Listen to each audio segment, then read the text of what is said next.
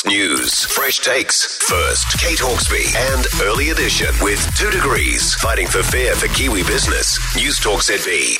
It's 5:14, so a lot of nervous rugby fans heading into this weekend. The All Blacks have their redemption test match against the Springboks Sunday morning, but all week there's been an enormous amount of scrutiny and criticism of the team, most of it directed at the coach, Ian Foster, with pundits warning this could be his last match. Well, joining us now, sports psychologist Gary Hermanson.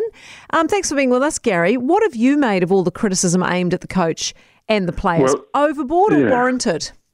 Well, I think the hard part is that it's going to be overboard in terms of both the coach and captain and the team as well. I mean, the hard part for any of us is that rejection's pretty hard. It's a big thing we're fearful of anyway.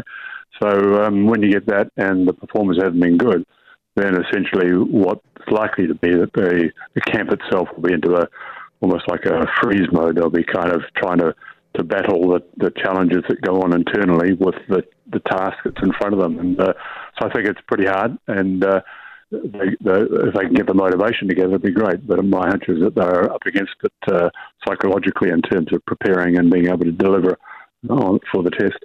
It must put enormous scrutiny and take a toll, this kind of, pressure on the players.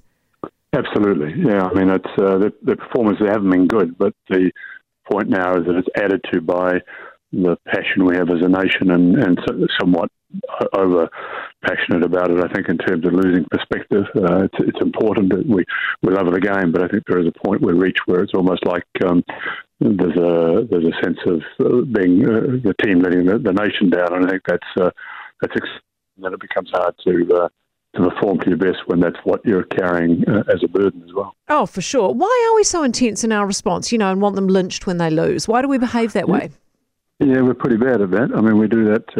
It's been going on for years, but sport in general, but rugby historically is a part of our identity. It's part of where we stand on the world stage, and we work that way. But I mean, it's fairly typical too, is that once the Rugby World Cup appeared, we suddenly then the pressure became greater because the outcome was much more significant. For 4 years, you're the top of the world. But after the first one we had at home, for the next 27 years, every time we got to the stage where we're in the knockout stage, if you lose, you go home, the pressure was so great that the focus goes on the result rather than on the performance. And I think that's what the teams going into this game about as well, that the real task for them mentally is to be able to handle what comes up in the moment. But the problem is they're also carrying a mindset that it's the end result that matters. There's been talk about the fact that as long as it's a win, it'll make a difference. But, you want to be able to focus on the delivery of what you do rather than necessarily be preoccupied by the result. The result will take care of itself. So a very tricky time, I imagine, inside the All Blacks camp right now, in terms of lifting morale and, as you say, staying focused on what they need to be focused on.